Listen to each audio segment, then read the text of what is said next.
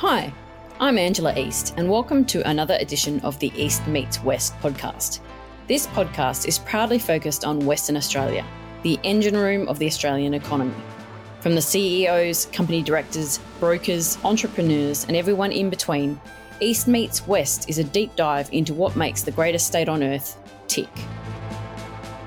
On today's episode of the East Meets West podcast, I'm chatting with Darren Strello, Managing Director and CEO of Bellevue Gold, Western Australia's next gold producer, which is very close to the start of production at one of Australia's highest grade mines. In the past year, Bellevue's market value has rocketed, with the gold miner now boasting a market cap of over $1.5 billion, more than double what it was this time last year. This resulted in the company being added to the S&P ASX 200 index earlier this year. Darren took the top job at Bellevue in December 2021, coming over from another gold success story, Northern Star Resources, where he spent 11 years helping grow the company into the multi-billion-dollar miner it is today. In a previous episode, I talked about Western Australia's Yilgarn Creighton and the recent excitement around its lithium potential, but traditionally it is well recognised for its multiple major gold discoveries, especially in the state's prolific eastern goldfields, which plays host to over 200 million ounces across 3 belts. Darren joins me today to talk about Western Australian gold and Bellevue's success. Welcome, Darren. It's great to have you on the podcast. I appreciate the invite and always happy to fly the flag for the Western Australian gold industry. That's great. Thanks, Darren. You've had an interesting career and amassed considerable experience in the Western Australian gold space.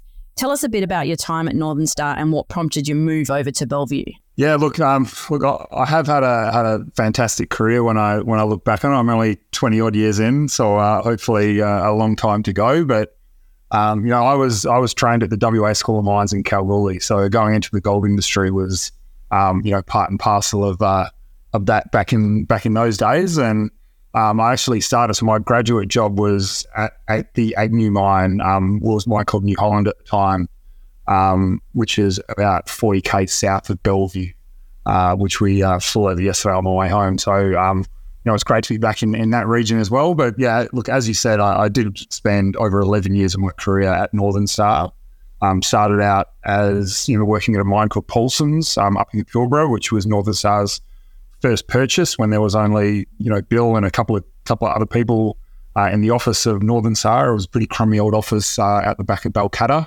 And then, was fortunate enough to ride that wave, of growth for, the next 11 years and got to do some fantastic things. Bought the Super Pit, bought Jundee, did the merger with Saracen, and then was really proud to be a part of that growth story and creating a great business that, most importantly, just working with really good people, really entrepreneurial people, and being able to learn heaps from them. You attended the Denver Gold Forum recently. What was the sentiment like for Western Australian gold plays? Well, the sentiment's good. I think what we're seeing is, and it was mentioned even by the CEO of Agnico Eagle, which are sort of new to the Australian scene.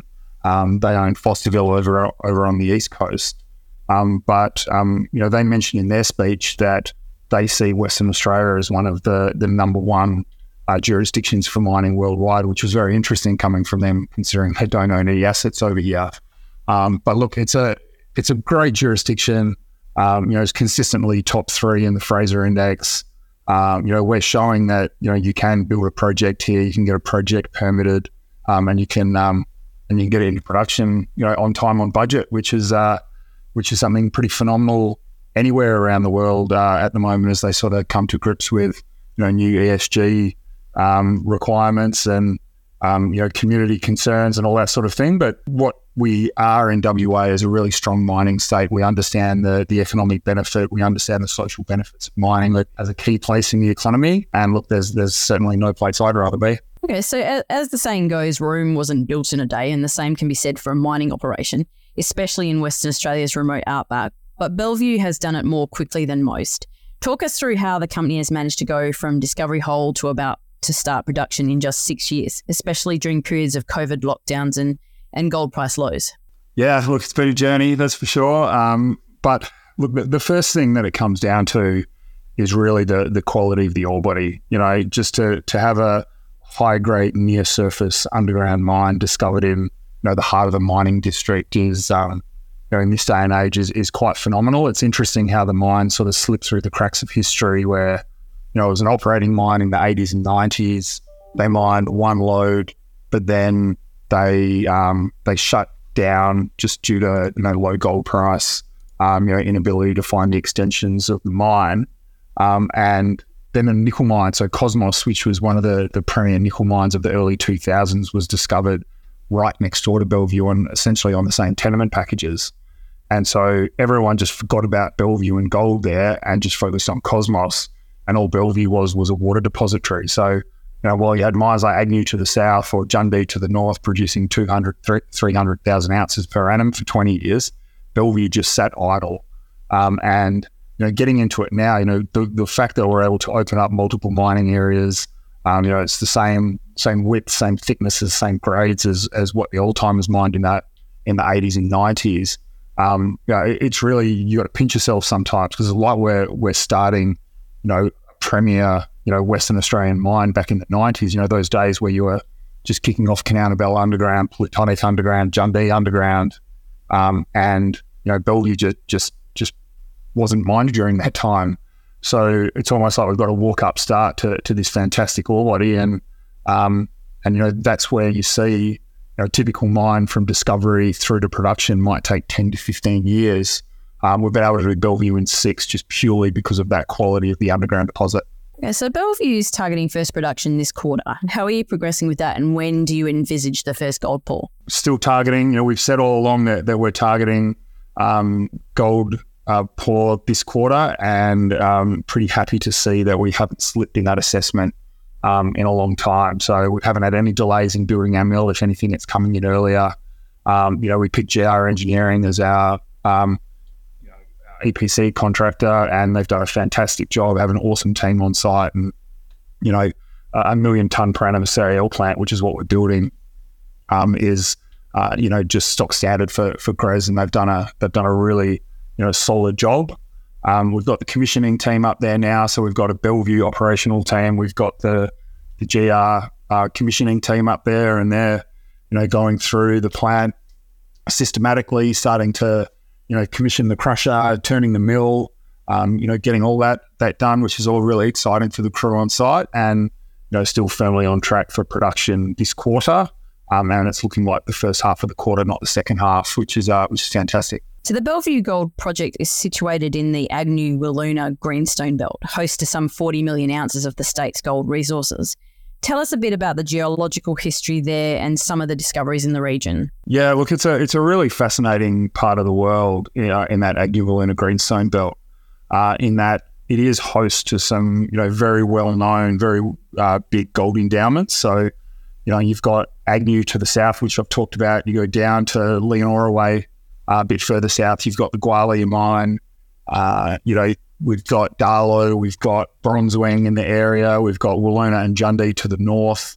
These are all the majority of these deposits, ones that have attracted majors in the past. So, Barrick's been there, Newmont's been there.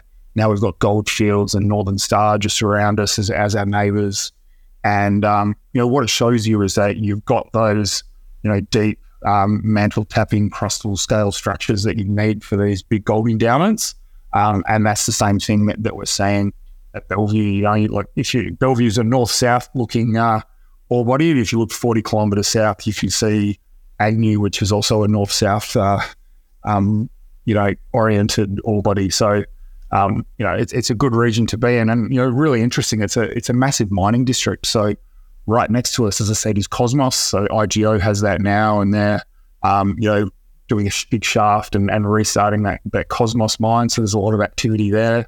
And only 15 k's to the north of us is the Liontown's Kathleen Valley deposit. It's going to be a world-class underground mining project there. So, it's got 3, scale underground mining projects all within, 15 kilometres of each other. And there's a lot of synergies to be had there as well. And we have a really good working relationship with the IGO crew and the Liontown. I understand the Bellevue system remains open. What does this mean for growing the already large resource? And do you have an idea of how much you could add to the gold inventory through further exploration? Yeah, look, it's a really good question. And look, who knows is the answer. But when you talk about those surrounding deposits of ours, these are all 5 to 10 million ounce systems. And, we've got 3.1 million ounce in our resource now. that is enough for us to, have a really big confidence in kicking off the project, starting production. We've got to walk up, 10-year mine life from the jump at, that circa 200,000 ounce per annum run rate.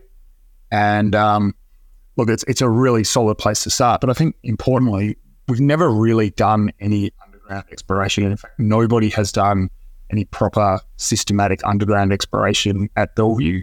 Bellevue was discovered from surface drilling. It was primarily drilled out from surface drilling to define that underground mine plan. And then the underground drilling that we've been doing, what we've been developing it, has been to really focus on grade control and de-risking that mine plan. And that's been the really big focus as we approach first gold. But once we get out of that fulcrum where we have first gold, we're into cash flow, then we can start turning the drill rigs outwards and start to test, some known parallel structures. We can test the southerly plunge, the northerly plunger. We can test at depth and look to expand the resource that we had. So look, there's certainly no lack of targets. The priority has just been all about production, but we're right on that turning point now. So I think exploration for Bellevue is going to be a big story for the next 12 to 18 months. With the very high-grade nature of the Bellevue mine and the Australian dollar gold price continuing to strengthen, having hit a record of over 3,000 an ounce earlier this year, what sort of margins is Bellevue anticipating? Yeah, look, we're going to have really strong margins. And, it has been an environment where, the gold price has gone up, but so has the cost base across the industry. And I think generally in the industry now, what we're seeing is some of these, cost escalations starting to level off. The gold price, particularly in Australian dollars, are remaining high. And, what that's going to do is increase margins across the sector and attract the investor dollar, not just back to a project like Bellevue, but back to the entire, ASX gold sector, which is really good. We've had a pretty tough time of inflation the last few years, where basically everything's gone up and the price of doing business has gone up significantly. But I think what we're seeing in some of those quarterly reports that are starting to come out is that's abating. So look, we're targeting first quartile all-in sustaining costs. We've got high grade, so we're confident we're going to be able to achieve that. And it's going to create significant margins. And look, it's going to come quick too. The fact that we're underground, we've been mining for over 3 years now. We've got all our capital infrastructure set up. We've got multiple mining areas from the jump. I imagine you wouldn't need any hedging in place in the current environment, or are you still planning to hedge some ounces? We've built this mine using debt. So we have a $200 million debt facility with Macquarie. So look, it's really prudent of us to hedge. Hedging is a risk mitigation technique, and in recent years, you've seen hedge books come off, but that's, people have been motivated to do that because the gold price has gone up. I've certainly been around. I remember when I was at a mine 10 or so years ago, 2013, and the gold price dropped about $500 in 2 days. And, certainly the hedges that we had in place then helped us out a lot. So, we've got about 13% of our reserve hedged, and that's really just about solidifying the ability to pay back that debt position that we have. So ESG in particular is an important focus across the mining sector in general, and Bellevue is quite proactive in this space. What are some of the initiatives the company is implementing to establish itself as a sustainable and diverse Western Australian producer? Yeah, look, ESG is a huge topic, and there's a lot of things that we can cover here. But from a carbon perspective, we actually have an industry-leading target of producing net zero product by 2026. So why I think that's important is it's actually within the tenor of our current management team. So we have a plan in place to do it, and we're working through implementing that at the moment. The big driver of that is a large renewable energy power station that we've commenced installment of, and will be built over the next sort of 12 to 15 months, which is going to consist of thermal power, batteries, wind, and solar, and then that's going to plus all of the elimination and reduction initiatives that we're putting on site is going to put us on track for producing a net zero gold product by 2026, which is something that nobody else is doing. So it creates a bit of excitement within Bellevue. But as I said, ESG is lots of subjects. As an underground mine, we have a very small surface footprint. We have a very modern native title agreement and cultural heritage management plan with our traditional owner group, the Chihuahua people, and they're huge supporters of the project. We have 40% female participation across the company as well. We focused on diversity as a competitive advantage too, and have managed to hit some really strong metrics going into production despite hiring over 100 people in the last 12 months. Okay, so what sort of support is there from industry and government in Western Australia for establishing a more sustainable mining sector? Yeah, look, there's certainly a lot of support from a high level in government, and it's surprising the people that have been supportive of Bellevue and understand Bellevue as we've been building it. That probably didn't flow through to the approvals piece. We still had to go through the approvals properly. There was no shortcuts there. But look, there was nothing really out of the ordinary that we were doing, so that was fine. And look, I think a lot of the industry is now understanding what we're doing and sort of waiting and seeing some of the initiatives, particularly the decarbonisation initiative that we're doing, because the rest of the industry has 2030 targets or beyond. Us having a 2026 target for net zero.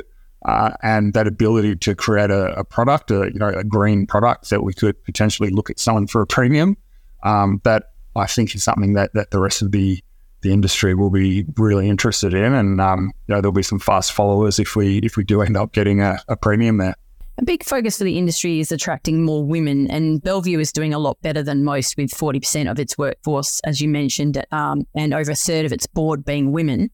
Western Australia has been particularly hard hit by a mining skills shortage. How did you navigate these labour shortage challenges to not only be able to secure the right people, but also encourage more women to join Bellevue? Look, it's a really good question, and it's something that has taken a lot of effort and focus over the past few years to try and maintain those high levels. As I said, we hired a lot of people, full operational workforce, and we've been able to maintain the female participation rate, despite the operational level being probably harder to recruit than others. But look, if you focus on something, you have a proper plan, you can get there, and that's what we've seen. I think it can't be underestimated that we do have an exciting new high grade underground project. We've done the little things like put in spend a bit of extra money on our camp to make the facilities better. But we've also focused on positive culture around the mine. So we're doing culture training, and we're doing that early in the pre-production stages, so that we're setting that strong base from the start and setting that strong culture from the start. And I think that is a good attractor. And the other point probably is that we're not just being tokenistic about it. Like, we're not just hiring truck drivers as females and saying, there you go. We are actually hiring, experienced females in high level positions. For example, as you said, a third of our board, we've got members in the executive management team. Our general manager on site is a female mining engineer, and we have superintendent level females across each department on site. So, we have that representation, and what we find is that recruitment almost becomes self-fulfilling, because you're creating a positive workplace, a positive culture, an environment where people are showed that they can value and be given good roles, and they end up recruiting other people and bring them in. And whether that's female or other forms of diversity, it's all about finding those people that fit the culture that we defined and putting them into the right roles, empowering them and having a good project, and the rest is easy. That's great to hear, Darren, that you're very proactive in creating a diverse workforce and leading the way in attracting more female talent, especially at a time when the industry is facing skill shortages. I appreciate your time today. Pleasure. Thank you very much.